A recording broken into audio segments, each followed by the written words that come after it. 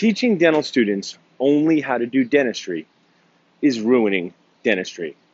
My name is Paul, Dr. Nacho, DentalNachos.com, and on this episode of Talking Nachos, we are going to dig into the nacho plate of the challenges, concerns, and flat-out problems with the dental school education experience. Dental students get 4 years to train in dental school. Right off the bat, I want to share that an attorney, a lawyer, spends time in the summers of their law school experience working side by side with private practice attorneys or in real world situations. This helps them learn and see and experience being a key word, experience all the facets of law. It doesn't make them an expert, but it gives them real world experience. Medical students do their rotations and trainings in hospitals with bigger, stronger doctors. They get to watch in on procedures, see how the hospital runs, and actively participate in patient care. But what about dental students? Oh yeah, we get nothing.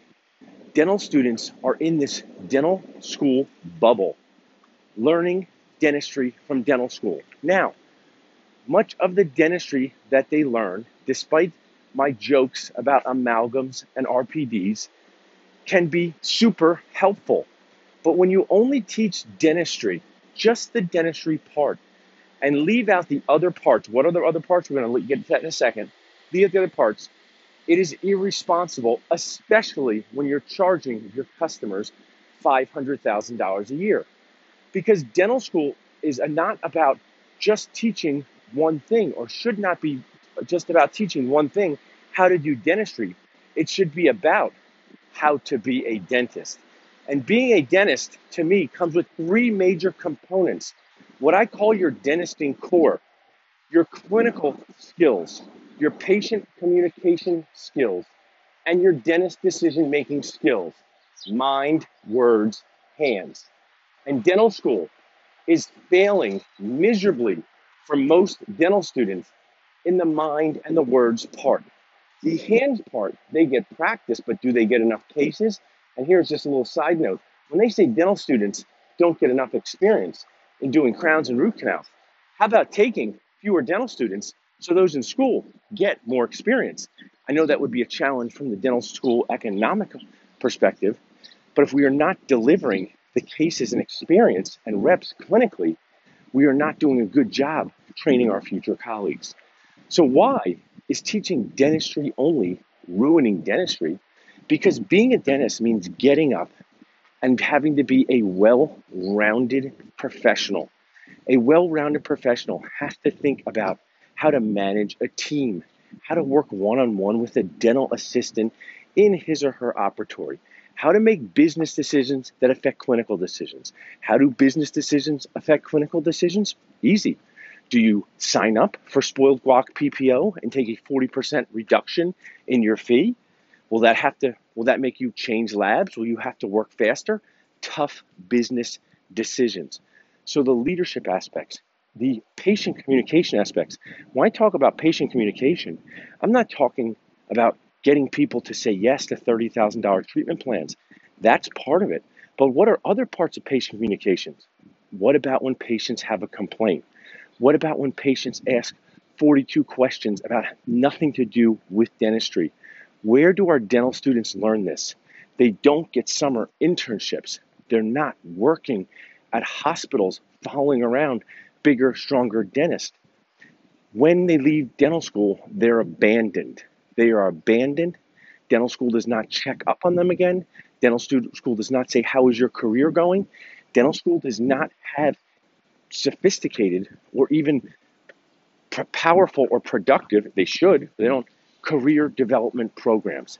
They say, thank you for your $500,000 or $600,000. We've given you clinical training, some of which is totally irrelevant.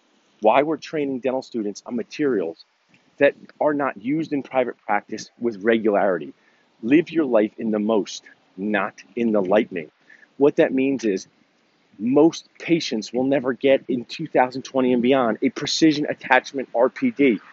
leave that to prosthodontists and don't waste valuable time in dental school you could use to build that dental core. Build that core of clinical skills, mind skills, verbal skills, mind, hands, words. If you have any thoughts that you would like to share with me about the dental school experience, if you go to a dental school that does teach this stuff, I'd like to learn about it.